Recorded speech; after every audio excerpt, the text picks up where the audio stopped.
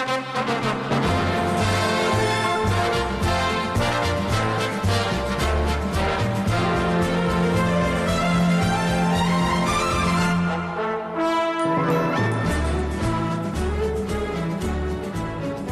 Grapple fans, and welcome to the latest edition of Match of the Week, the ongoing series within the Let Me Tell You Something oeuvre, in which myself, Lorcan Mullen, and your other Let Me Tell You Something co-host, Simon Cross, discuss a match from the wide history of pro wrestling to see what we think of it within a modern, at least at the time of recording, context. What you might think, listening to this 5,000 years into the future, we're yet to find out. Oh, God. Future museums are going to be well boring. It's just going to be like the white male podcast section. They're going to have a wing dedicated. Was it Futurama? It was like a library. It was A to King, King, and King to Z. Yes. So, Simon, talking about blowharded white Englishmen trying to control everything, what match are we talking about today? We are talking about Rollerball Rocco trying to recapture his world middleweight title. Heavy middleweight. Heavy middleweight, sorry. All these weight classes. It's like boxing all over again. Against Fuji Yamada, who might otherwise be known to listeners as Jushin Thunder Liger. This is, of course, one of the times of a learning excursion. And England was, for this period of time, a key location for New Japan graduates of the dojo to hone their craft. The likes of Kiichi Yamada, Fuji Yamada, Jushin Thunder Liger, Sammy Lee, later to be known as Tiger Mask, Satoru Sayama, and Akira Maeda also took a trip to England during his learning period. And now it's we've come back to it now. A number of the New Japan dojo graduates are now plying their trade in the UK scene. Most notably in Rev Pro. Yes, yep. Yota Tsuji. Shota Umino, yes, he's been there as well. And it was where the Great O-Khan developed the character that he now sometimes bores the mid-card of New Japan shows with. Now. Sometimes has good matches, but sometimes not so much. I think that's just New Japan on the whole since the pandemic, but we've covered that. When we talk about the definitive modern style of wrestling that's developed over the years and that we saw with our own eyes as we were doing the Meltzer 5-Star project, we were pointing out that I suppose one of the key points of influence to it was the New Japan Junior Heavyweight Wrestling of the 90s. Yeah. That brought a faster pace, more frequent high risk and big moves, along with frequent high flying. And everyone always says it comes from that scene for the most part, and was originated, I suppose, in the Dynamite Kid Tiger Mask matches that really set that style, and that was where it grew out from. One person that's always been a bit contrary to that opinion is one William Regal, who has always cited that it wasn't the New Japan Junior Heavyweight style that this is based on. It was the British wrestling style of the late 70s, early 80s that's the true originator of this. Yeah. And watching this match, you can really see where Regal's coming from in making that case. The pace that this is wrestled at is fast, even by today's standards, I think. Yeah. What were your first thoughts upon watching this match, and what surprised you, I suppose? Because whilst you've seen clips of like the British wrestling that everyone associates with British wrestling, of the Big Daddy, Giant Haystacks pantomime style. And then with the Les Kellett match, I suppose you also saw, I guess, again, another version of the pantomime, but also a fusing of that more mat-based technical wrestling. Yeah. Which is obviously now continued on by Zack Sabre Jr. today. And I guess that somewhere between the two, we saw with the Steven Regal, Robbie Brookside tag match against Kendo Nagasaki and Blondie Barrett. And a lovely bit of hypnotism as well. Mm-hmm. Was this a surprise to you? Did this go differently to how you expected? Had you seen any Rollerball Rocco before this match? I hadn't. I knew William Regal personally holds him in quite high regard, but I hadn't seen any of him before this. When I heard 15 rounds, I was like, oh no. Cards on the table, I did wince, like, oh dear. But no, this was a lot faster than I anticipated it being after hearing that initial announcement. Just as a little aside, I have an interesting tidbit that you may not have picked up on listening to this match. It did slip a bit under the radar. Did you know that was that referee's first televised appearance? Well, he made a bit of a show with one of his 3 counts, I can recall. It was like a 7 count by the time he finished slapping the mats. Yeah. This is one of the issues I think you have. As much as I don't think wrestling should be size biased as much as possible, when the referee is visibly taller than both the wrestlers, it always looks a bit strange. Taller, but much stringier, in all fairness. But to be honest, I wasn't really paying much attention to the ref. He was more energetic than the usual British wrestling referee was that we saw at this time. Thing is, I didn't want to, but the fact they mentioned it at least 3 times, it's his first televised appearance. I'm like, well, my subconscious was drawn to him.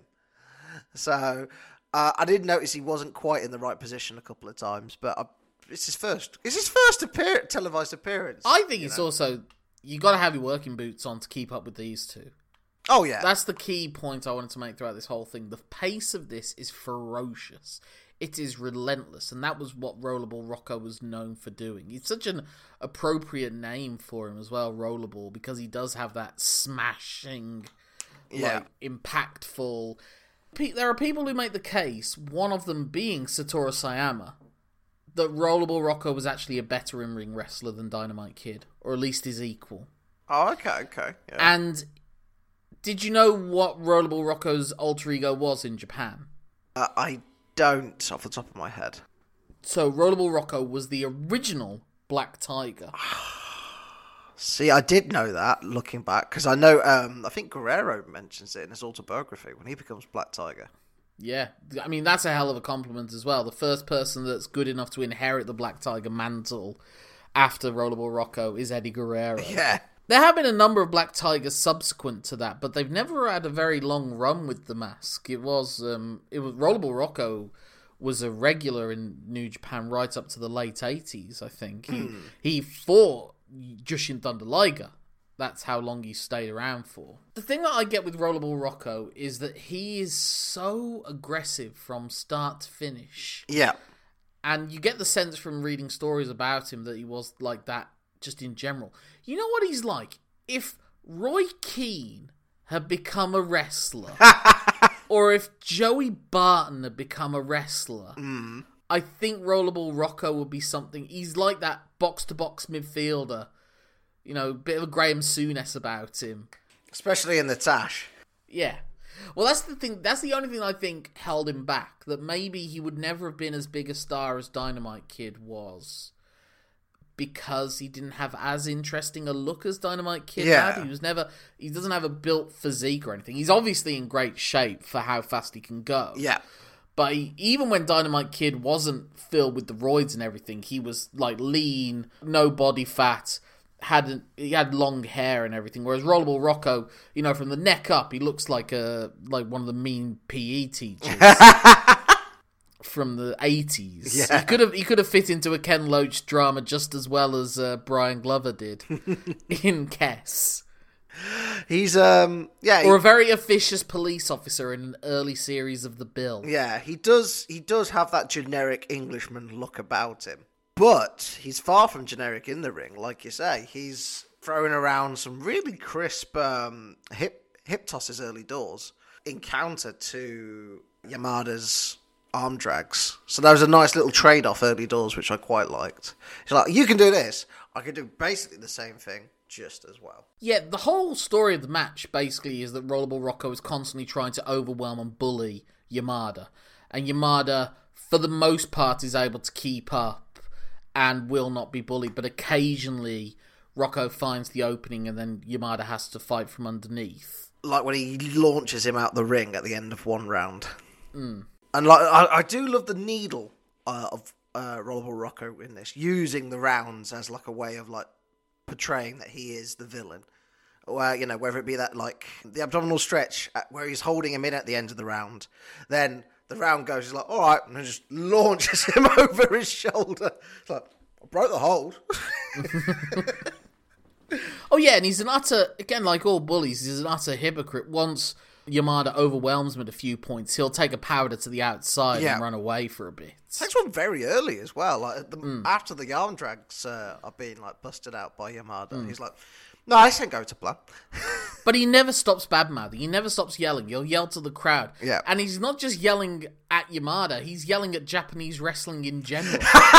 Yeah, when he just starts yelling at Inoki. Yeah, he just puts him in an abdominal stretch, obviously similar to Inoki's octopus hold move. So he's just yelling, come on, Inoki! You know, he's like basically saying, go on, Inoki, I'm beating up one of your boys. And then he yells out, come on, Choshu, Ricky! And then applies the Scorpion Deathlock. Like, the shit-talking from Rocco throughout up to the end of the match. He constantly goes back to the announcer after he's won the match and won the belt. And, like, and another thing. I do like the look of the belt as well. There's like, I don't know, did it look bronze to you, like when you saw it? It's an odd thing how British Championship belts were. They basically weren't owned by promotions. They were just sort of things that got passed on almost on the word of the honour of the champion, the perennial champion. And so people will hold them. It's kind of similar, I suppose, to how Fabulous Moolah was able to just basically own the women's championship for 25 years. It's like Johnny Saint just went around with a lightweight championship for 20 years, basically, and just defended it wherever he felt like. People did try and take it off of him, but were just unable.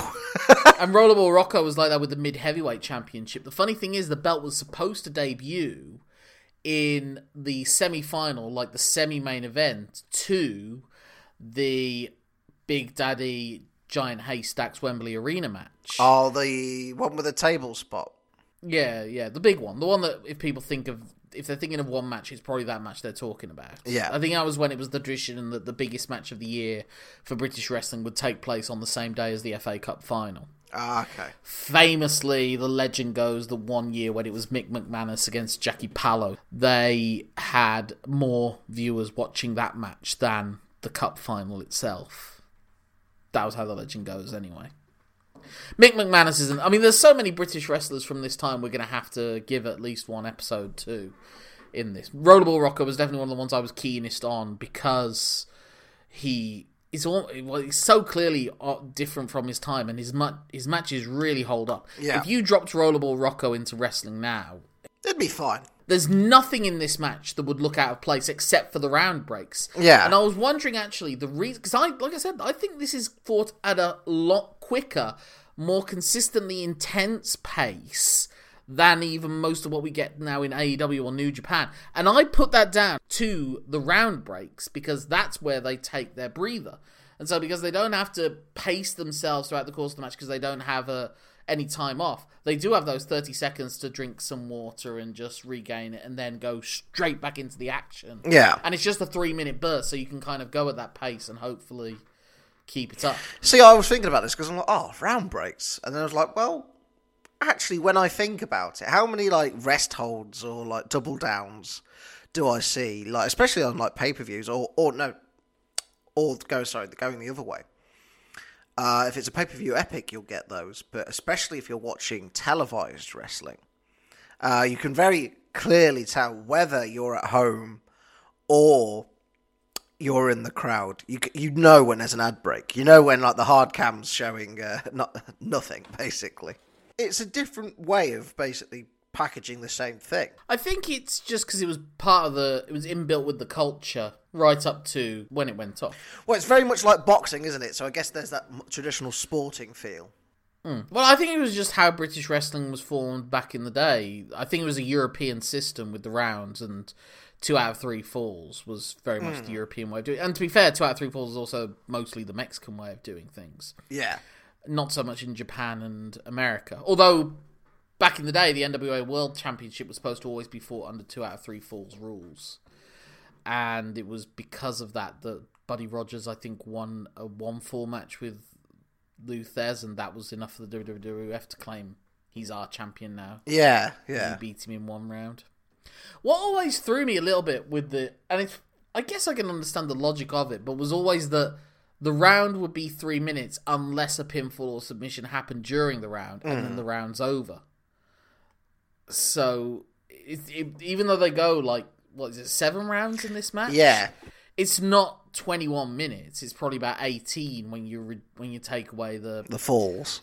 The falls, like the amount of the round that's lost by the 2 falls that happen beforehand. Yeah, indeed. Like, there's a mode on one of the old Fight Night games that rings a bell. Sorry, not an intentional pun there. But it was like, you can't win the round. The round doesn't end until there's a knockdown. It very much reminds me of that. It's like, but obviously not, in a sense. So yeah, just to get back to the Wembley Arena match, it was supposed to be, for this new title, Rollerball Rocco against Sammy Lee, who would be Tiger Mask. And Sammy Lee had to go for an emergency, but that would have just utterly... Because they thought, there's a decent chance this Big Daddy Giant Haystack match is going to be the drizzling shit, so we better give them something good. Yeah. And that match, I think famously, that match only goes about 3 minutes and ends in a count-out. Yeah. So that's going to be a fairly easy match of the week to do if we ever do that. But Rollerball Rocco was always at loggerheads with the promoters over his philosophy of what wrestling should be compared to what everyone else thought it should be. And he thought it should be this more aggressive, fast-paced style. Whereas the old promoters, the Crabtrees and the like, thought it should stay to that Big Daddy pantomime end of the pier style to it. And he said that when you suddenly saw what the Americans were doing, they couldn't compete with that. Yeah. And so they should be something different. And ultimately he lost that debate, and even though he was still doing those styles of matches, and so he would piss off the main guys long enough that there would be long stretches of time that he would not show up on ITV. Yeah. Because there was that sense he was showing up everyone else. So yeah, very much ahead of his time, and unlike Dynamite Kid, he hadn't gone to America where the more glitzy side of things can allow for more showmanship and more variety in the card. Because that was one of the things about the WWF in the old days. There was a mix-up of styles of wrestling. Yeah. Until they kind of genericked it. Homogenized wrestling. They homogenized it, yeah. And they brought in guys like the Dynamite Kid and the Hart Foundation and the like to keep, to provide some more action in their shows. Yeah. And in Japan, he fit into that perfectly, and that's why he was still a trusted player. He was one for outlandish claims, was Rollerball Rocco. He claimed at one time he was the second highest paid gaijin after Abdullah the Butcher, and there's no evidence that that's the case. Wasn't Hanson around at that time? Yeah, no. Exactly. All right then. No.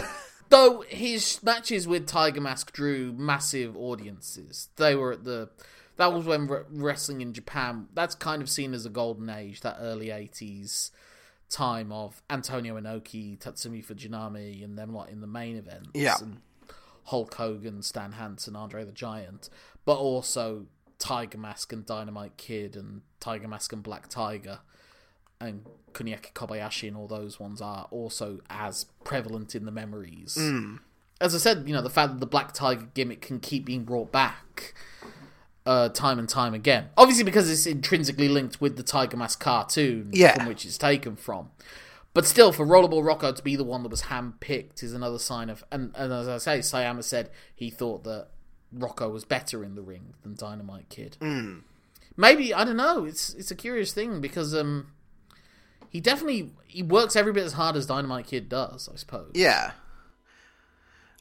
But again, it's the look, isn't it? That's that X Factor thing, that connection.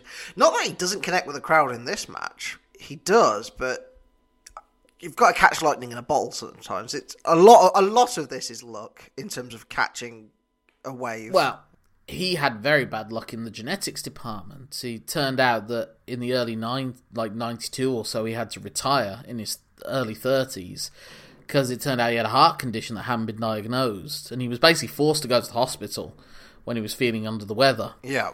and they found out that his heart was working at 30% capacity. Jesus. And, like, he had to retire instantly.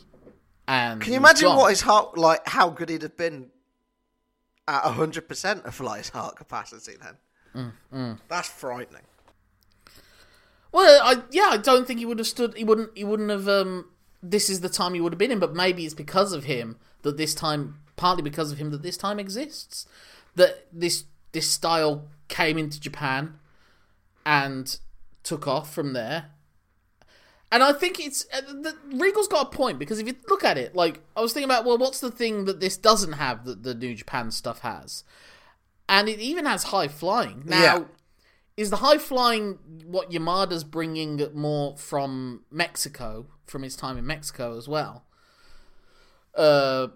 Because that was the idea, that the New Japan Junior Heavyweight style was like, had the mat wrestling of the European style, plus Inoki's martial arts, Japanese striking, I was gonna say, combined with Mexican lucha libre, masked characters, cartoon characters almost, and high-flying dives and stunts and everything. That it was that meshing together.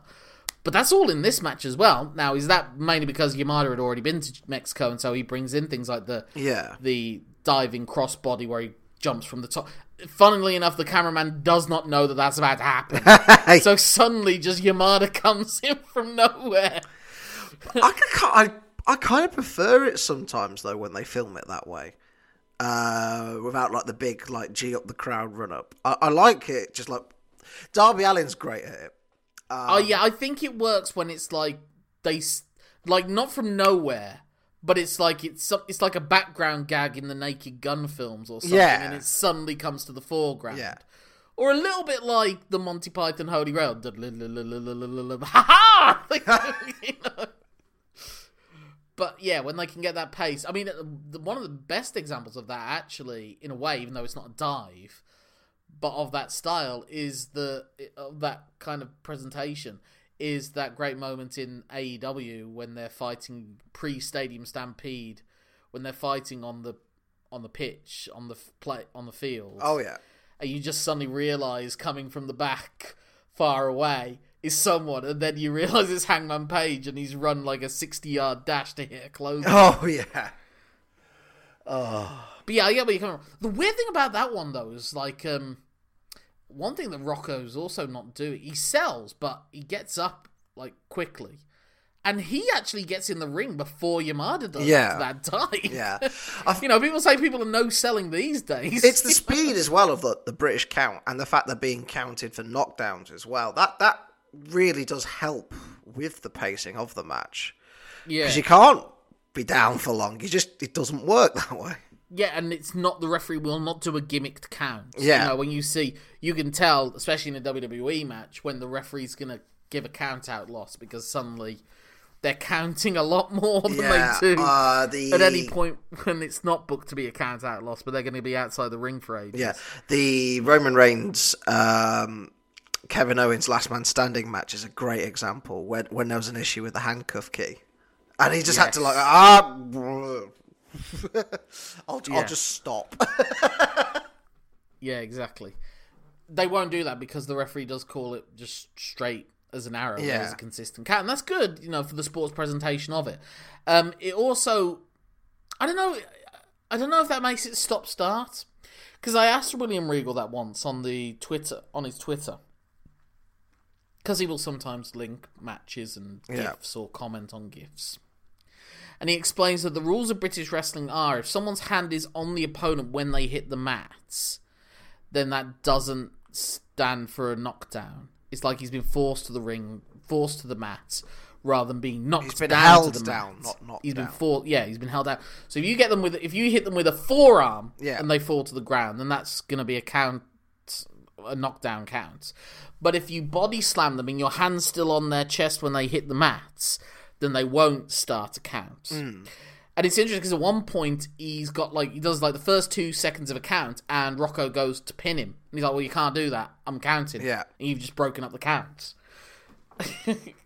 And there's moments when he is counting, and Rocco will go in with a knee or not a stomp so much, but like a quick knee or grab him, and then like hit him once, and then the count restarts. And yeah, but yeah, and I said, did the stop? I asked him, did the stop-start nature of it, was it ever frustrating for you? And he just replied, "Not if you know what you're doing." That's such a Regal answer.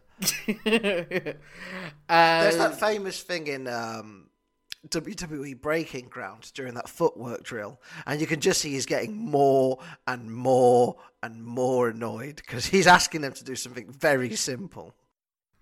That's one of those things where you don't notice as a wrestling fan, but you probably do notice on a subconscious level. Yeah. Because when you suddenly see a non-wrestler in the ring and the way that they move around, you suddenly realise how hard wrestling is.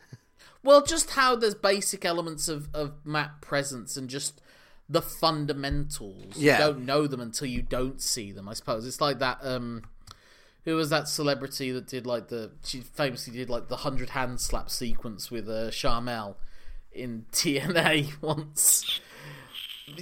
You suddenly realise, they do like take little dainty steps when they're running across the ring. Yeah. And you realise that most of the time wrestlers are doing very long strides. And I remember that from the Louis Theroux episode of him doing wrestling, and we'll talk about that on a later point in Silver Screen Visions. Yeah. The guy's being told how to run the ropes, and that's what Louis agrees to learn, is that it's like you want to take like 3 steps at a maximum to get across from one end of the ring to the other. Actually, I will say this ring is bigger than most of the usual World of Sport British wrestling rings. Looks like it's maybe 18 by 18, possibly. Yeah. Or at the very least 16 by 60. Because when Yamada does a dive, he covers like more than half the ring to get to Rocco with an elbow drop, and he has to get some distance on that, Oh yeah, he gives him. Yeah, I do remember now. He does give himself a lot of work to do, but then absolutely smashes it out of the park. I mean, at the end of the day, it's the man who becomes Jushin Thunder Liger. He is a supreme athlete, and he gets a chance to show it. I have to say, if you're Kiichi Yamada, as cool as the Jushin Thunder Liger costume is when it's presented to you, when you've got yourself as jacked as he has, you must be slightly frustrated that no one's going to see that upper body. Yeah.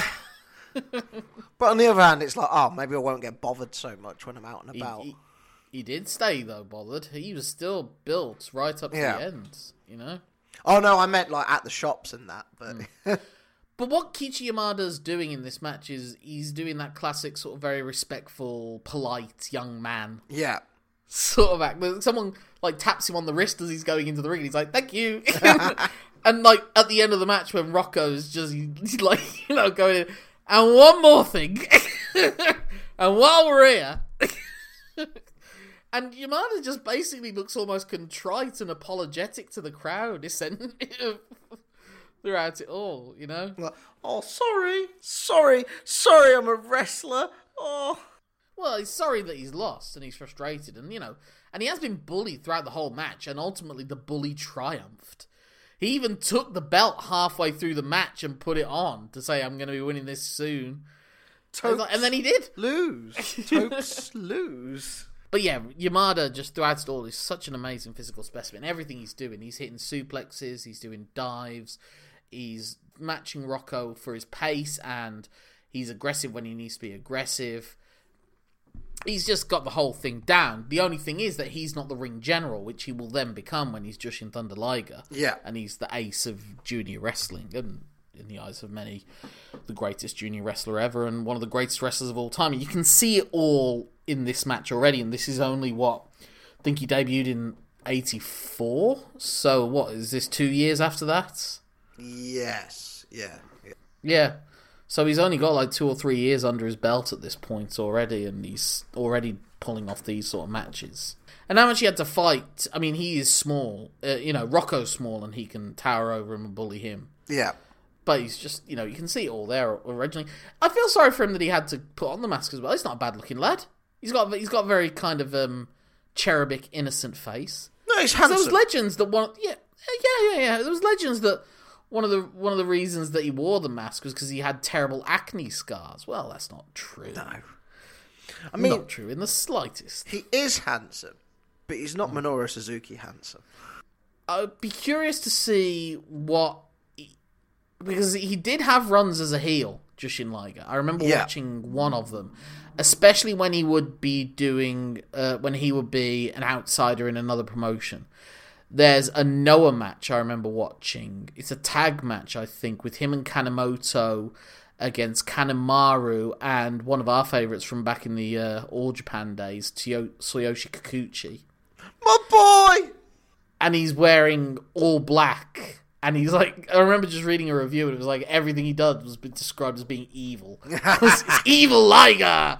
Like, he applies a camel clutch, all the while cackling evilly. And I was wondering if that might be a little bit of a Rollerball Rocco tribute. We'll have to look at it at some point. Quite possibly. I could see like him picking up like elements on how to be a shithouse from Rollerball. And also just being this aggressive, we'll be curious to watch as well a Kishin Liger match, which there weren't many. Yeah. That'll be fun to watch as well. Obviously a lot of that was him doing his take on the Great Muta. The first time I saw Kishin Liger was on his retirement tour when Minoru Suzuki had wound him up so much. And he stabs that spike through the table and he just like Suzuki's face like, oh, fuck. So I don't know if there's much more. I would just say this is a match I would recommend anyone watch. If you like AEW stuff, if you like Young Bucks matches, if you like any of that stuff, you'll probably love this and want to see more of Rollerball Rocco. He even has things like the Ric Flair thing of like trademark. I think Meltzer said, because I read his obituary, and like I think Rocco might have been one of the first ones to do like a trademark bump into the corner. He has a couple of them in this match. He does one where he'll like spin around and like at the very last second do the somersaults fall and bump into the buckles. Davey Boy Smith took that bump for a while, and obviously you've also always had Ric Flair with his famous Flair flip, and Shawn Michaels had his version of it as well. Yeah. Bret Hart as well. He does sort of the Bret Hart thing of charging into the chest. Torso first. Well, yeah, but then later on he goes... It's like, I think it was what he meant to do the first time, because each time he goes for like a charging knee, and he misses, and he just goes knee first right into the corner. And he even takes the corner off at one point at the start of the first round. Again, he just ultimate shithouse. Immediate, like, well, whilst I'm here during this corner break, I'm going to have a drink of water and remove the padding off of this and smash Shimada into the buckles every time. Straight away. It's not my fault. Yeah. Claim it's not my fault that this is shoddy workmanship. Cowboys, referee! They're a bunch of cowboys! So yeah, I definitely think, there's lots of Rollerball Rocco. We should probably do a Black Tiger mask at some point, see him there. Yeah. And also, occasionally the Dynamite Kid would come in and do matches. I think he is something... I think there's a Rollerball Rocco Johnny Saint match on there somewhere. Oh, okay. So that'd be another fun one to see. That'd be an interesting clashing of styles, really. Rollerball Rocco will go all over the place, whereas Johnny Saint is very much like center of the ring... Trade some moves. Come take it from me if you can. So yeah, I think he's ahead of his time. I actually remember at one point I thought the guy who he almost looked. I don't like to go into like the fancy booking ideas, but I did always have this idea that I'd love to do like a modern version of Rollerball Rocco.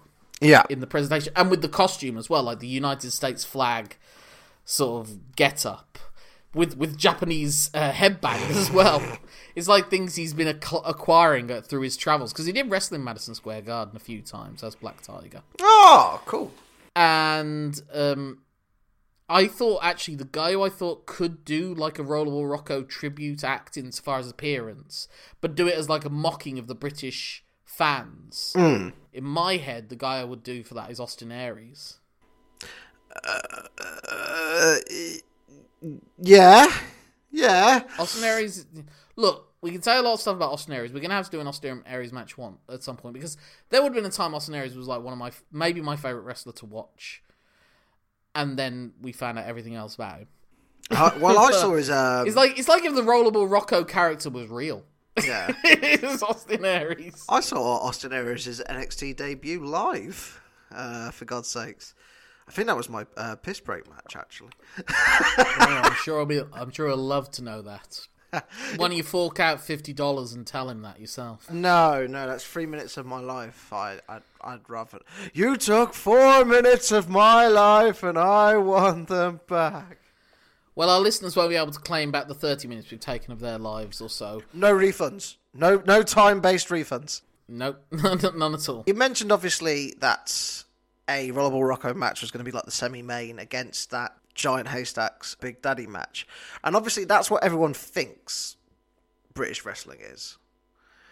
This match is a great showcase of what else British wrestling was and why it's so influential in the minds of so many wrestlers that you like today. Yeah, and Rollerball Rocco was a known figure. I bet if you ask people to name British wrestlers from that time, he'd be amongst the first 5 or 6 names. Yeah.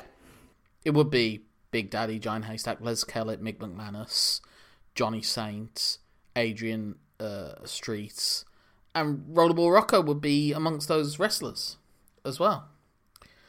And if a few things had gone for him well, and if he hadn't had that heart condition, he could have been around long enough to get one last run at the start of the indie scene in the 90s. If he hadn't burnt enough bridges in the time in between, he may very well have done that. But he would have slotted into that Jody Fleisch, Johnny Storm form of wrestling a lot easier than anyone else from that time period. If he'd have been around for when the FWA did their old guard against new school wrestling, he would have been fantastic.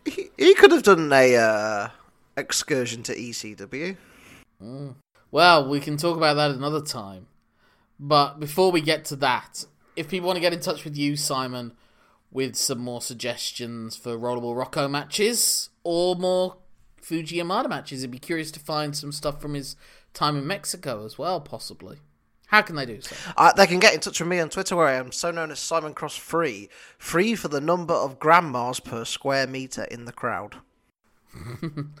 My name is Lorcan Mullen. That's LORCANMULLA for the A in the third letter of Mark, and N for the N in Japan, which was the flag that was waved behind Fuji Yamada during that match at the start when the instructions. And that was a hell of an achievement as well. Getting a Catford crowd in the mid-80s to support a Japanese wrestler. Oh, there would have been some comments in the crowd. Oh, some mutterings. There were some mutterings. Yeah. Oh, he's a nice, clean young man, though. Also, just wrestling in Catford. I do love how these British wrestling shows are in those places. The Catfords. He's trying to get revenge from losing the belt to Yamada in Croydon. And of course, we all remember the Droitwich Donnybrook, don't we? And the Battle of Bedworth. But anyway, before we wrap up, we've got to tell you what our match of the week is for next week. A promotion that you just made an allusion to. We had previously, this is the second match of that promotion, but instead of 2 Brits tearing it up, like our previous match of the week between Jody Fleisch and Johnny Storm, it's more what the promotion is better known for. Simon, what are we talking about next time? Our next match takes place in CZW, and it is someone you recognise, someone you realise you recognise, and someone who relied on not being recognised and got arrested for it. It is Jon Moxley against former WWE referee Drake Younger against Nick Gage, a man who robbed a bank without a mask. But there's nothing left to say at this point, except that my name's Lorcan Mullen. And my name's Simon Cross. Thank you for letting us tell you something. Have a great week. Until the next week.